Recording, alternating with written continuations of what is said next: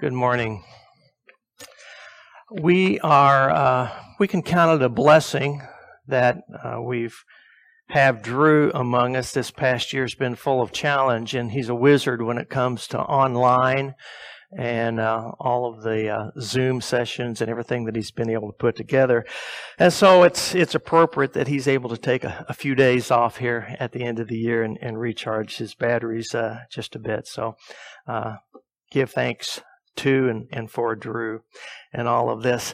You know, it's been a long time. I think you remember how to do this. I want to do this. I want to invite you to stand and let's pass the peace. Remember where you don't touch, don't hug, but look at the person next to you and say, the peace of Christ be with you. And then, of course, the obvious response, and also with you. Take a moment to do that.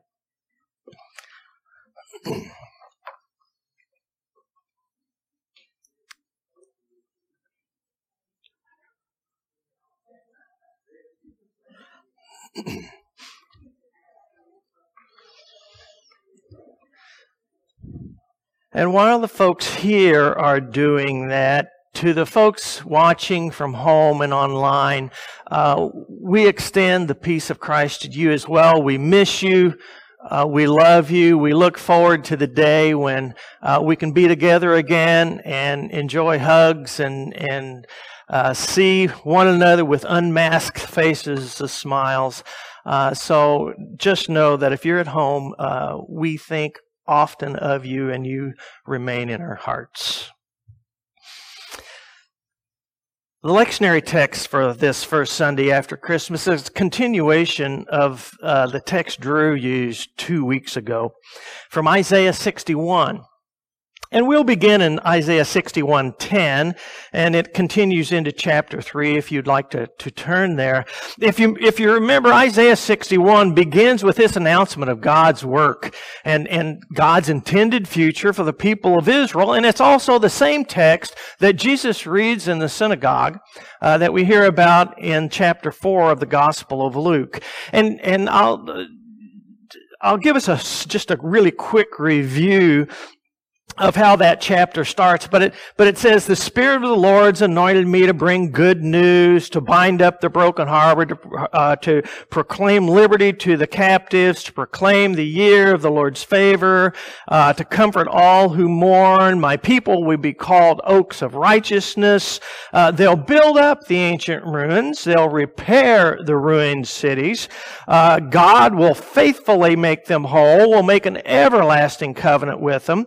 The descendants will be known among the nations, and all who see them shall acknowledge that they are a people whom the Lord has blessed. That's how chapter 61 begins, and it's a message that the people of Israel are more than ready to hear because they're nearing the end of an exile.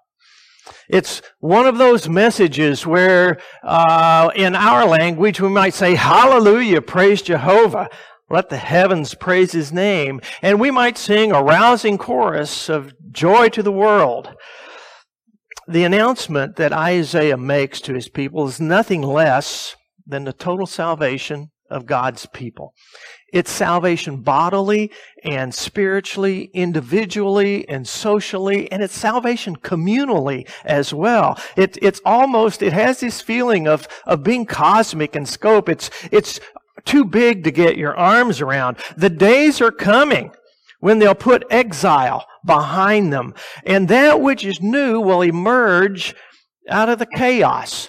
Israel is going to spring out of the ashes of its destruction and sin into a new kind of Zion, a new kind of priesthood, a new kind of joy, and a renewed covenant relationship with her God. This is good news. We would say this is gospel news. And that brings us to our text this morning, beginning in Isaiah 61:10. Hear the word of the Lord. I will greatly rejoice in the Lord, and my whole being shall exult in my God. For He's clothed me with garments of salvation. He has covered me with the robe of righteousness, as a bridegroom decks himself with a garland, and as a bride adorns herself with her jewels. For as the earth brings forth its shoots, and as a garden causes what is sown in it to spring up, so the Lord God will cause righteousness and praise to spring up before all the nations. For Zion's sake I will not keep silent, and for Jerusalem's sake I will not rest, until her vindication shines out like the dawn, and her salvation like a burning torch. The nations shall see your vindication, and all the kings your glory. And you shall be called by a new name that the mouth of the Lord will give. You shall be a crown of beauty in the hand of the Lord, and a royal diadem in the hand of your God. You shall no more be termed forsaken, and your land shall no more be termed desolate, but you shall be called, my delight is in her, and your land, the word of God for the people of God.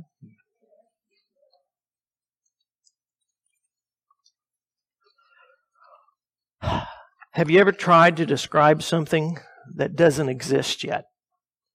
Or how do you describe something what has never been seen or experienced before? What language can you use? You sort of have a couple of options, a couple of choices to do that. You can create new words, new expressions, and hope they convey some of what you're trying to describe. Maybe it's a little bit like the Grinch who stole Christmas when the story describes how the Grinch feels about all the noise of Christmas. And he begins to make up these words. They'll dance with their jing-tinglers. They'll blow with their floof-floofers. They'll bang their tartukas. They'll spin their trumtukas. They'll slam their slunkas. I have no idea what any of those things are. But by creating new words, Dr. Seuss communicates pretty well, I think, the idea of how much the Grinch despises the noise of Christmas. Another way of describing that which doesn't yet exist is by comparing it to something that already exists and that people are familiar with. And this is the method that Jesus often uses when he wants to describe the kingdom of heaven. He will begin by saying the kingdom of heaven is like, well, it's sort of like a hidden treasure, or it's sort of like a tiny mustard seed, or the kingdom of heaven is like a fishing net thrown into the sea. And Isaiah does something similar, I think, here in our text. After all, what does salvation look like? Can you describe it? What does a world, a community of righteousness look like? Can you even imagine a world without prisoners or oppression or without the brokenhearted? What would that world be like? That world doesn't and hasn't ever existed. So, to borrow from the Apostle Paul, we can only get a dim glimpse of that kind of salvation through a glass darkly, or to make our own comparison through the fogged up glasses, because we're all wearing the masks of a fallen world. And we can't see through that fog to see what God's salvation actually might be like. So, Isaiah, in a kind of both celebration and as a means of comfort, tries to describe what the promises of a new righteousness, a new salvation, and a newness of transformation might look like. So he begins with some comparisons. And in describing this fullness of salvation, Isaiah says, well, it's kind of like a garment. It's like a new set of clothes that you've been given. In fact, think of it as a wedding dress and a tuxedo. And imagine all the excitement and the anticipation that comes with being dressed in those kinds of clothes. The salvation of God is like that. It's a wedding day, only better. Israel's all decked out in the joy and the beauty of salvation, ready to begin a new life in relationship with her lover, God. And Israel must have said, well, okay, that sounds good, Isaiah, but we're here in exile. Can you say some more about that? And Isaiah says, well, okay, think of it this way. What God is about to do for Israel is like a garden bursting into life. And of course, Israel's been compared to a garden before, because if you turn back to Isaiah chapter 5, we find what's called the Song of the Vineyard. And it tells about God clearing the land and planting a garden, planting a vineyard, and then coming and expecting to find in that garden the fruit, the harvest of righteousness and justice. And what God finds instead in this garden, instead of justice, he sees bloodshed. And instead of righteousness, he hears the cries of the oppressed. And so God has to clean the garden out and essentially start over, make a fresh start. All of this in chapter 5 is an embarrassing chapter in Israel's history. But now Isaiah is going to redraw the picture. He's going to take them back to the garden, and this time it's going to be a different scene. The cries of oppression and justice are replaced with new plantings of righteousness and praise. The soil of Israel's life is turned, and within them there is the hope and future of a fresh harvest of God's shalom, of God's peace, of God's justice, of right relationships that evokes praise even from the surrounding nations. And Isaiah professes this sense of awe and wonder that the ground of Israel's sin will be cracked open by the new sprout of righteousness. And Isaiah says Israel in God's hand is a garden with a new planting of God's grace, reinvigorating the barren soil of their sin so that the fruit of wholeness and life can emerge from the ground. And this can only be the work of God. The old brokenness is made into a new wholeness, a new Israel, a new place of thriving and growth, a new experience of relationship and equity. Israel will become the garden of God's nurture and delight. And why all this newness? Why all this attention and care, whether it be wedding clothes or vegetable garden? And Isaiah says it's for the sake of the nations, people. It's for the sake of the world, that the world might know and take delight in God's loving, nurturing movement toward creation. And Israel must have said, well, that sounds almost too good, Isaiah. We're not sure we have it. Can you say more? And Isaiah then launches into chapter 62. Well, he says, what it's really talking about is transformation. A transformation, a metamorphosis of heart so all-encompassing that you're going to have a new name.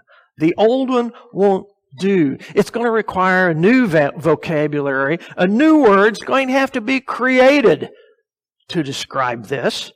This is more than a new set of clothes. This is more than a diet from the garden of righteousness. This is world-altering, community-building, heart-changing work whose results are so radical that the old name, the old language, the old identity just doesn't work anymore. This whole affair requires a new language, a new way of speaking about it. It's the vindication of Israel. The vindication, to be vindicated means you've been shown right. Israel's going to be shown right, that she had the right God, that she's in the right relationship with that God, that she is God's chosen people for the sake of the world. She'll be vindicated and shown right in all of those things. And to envision the glory of Israel or in Jerusalem is to envision the rule of Yahweh fully established. It's the kingdom of God come near, if you will. And in this, Israel's slate is wiped clean. The past gives way to a new future. And this kingdom rule of God is the glory and the destiny of Jerusalem. And it calls for a new way of speaking about life and a new identity that only God can give.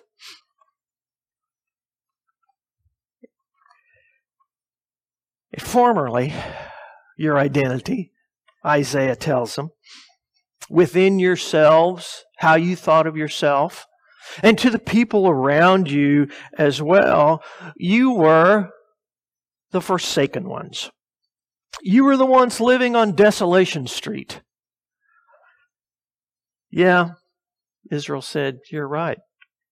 We're the people Yahweh forgot. We're the people who are desolate, without hope, without a future. We're sitting here in exile. And that was more often than not Israel's identity. We're the ones who lost our nation and our God. But Isaiah tells them, God's salvation says, no more of that. Your new God-given identity is, my delight is in her. And the land itself will be called married. The Hebrew word is the word Beulah. And if you have a certain age, maybe you remember the old gospel song, Oh, Beulah land, sweet Beulah land. That's where that song comes from, is the land is married. In the day of salvation, this is how Israel will come to think of herself. The land will be secured, protected, provided for, embraced, blessed. Israel will go by her God's pet name for her. My delight is in her. She'll live out of the identity of who she is, and she'll conduct herself among the nations to the extent that even they will begin to identify her as the people in whom Yahweh delights. And because of that new identity, she'll no longer live for herself, but for the one who takes great delight in her. So these are the images that Isaiah uses to describe for his people what the salvation of God might look like. And I think these images can still be helpful for us. God gifts a community of people with the garments of salvation. And we call that community the church. And a church clothed, wrapped in salvation is a beautiful thing. And that church can live not in the past, but with the joy and anticipation of a secured future with her lover, God.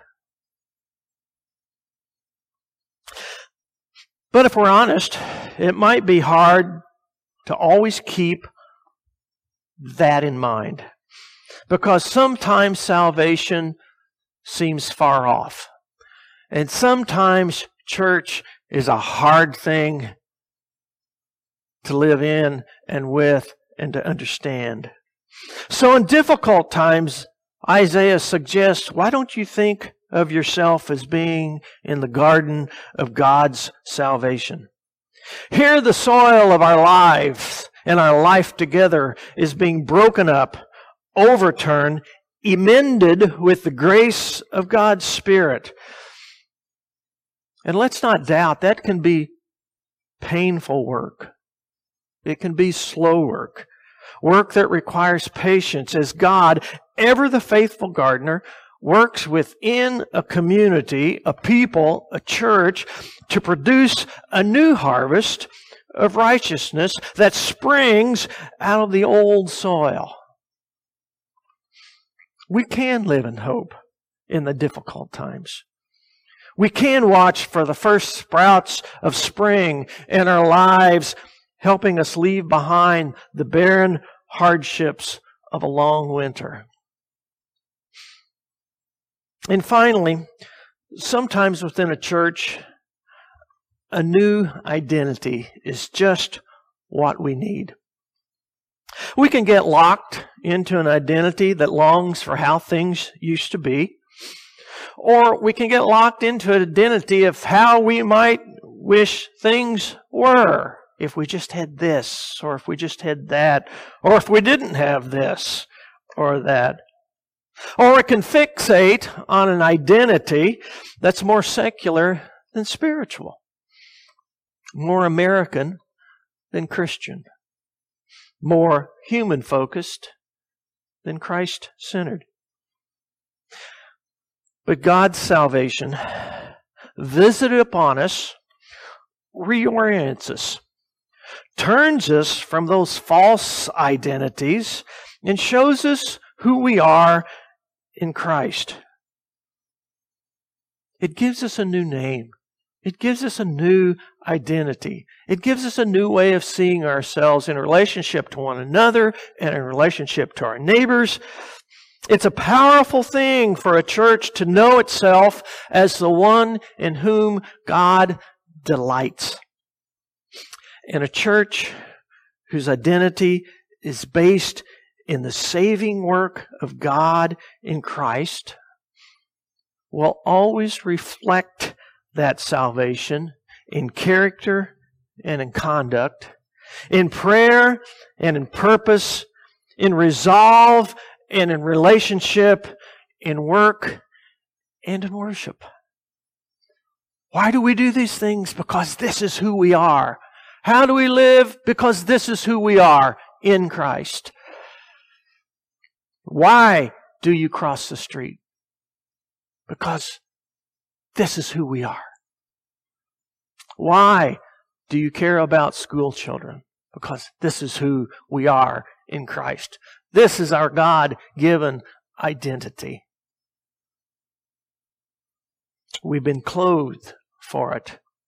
We've been nurtured as a garden for this work. And we've been given a name, that there is a God who delights in us. When a church, as I said, always through a glass darkly, begins to see and to experience and to live into and out of all of these salvation images from old Isaiah, then as Isaiah tells his own people, God will cause righteousness and praise to spring up from among the nations. So, as those in whom God takes great delight, we say, Hallelujah, praise Jehovah. And we sing, Joy to the world, the Lord has come. Let earth receive her King.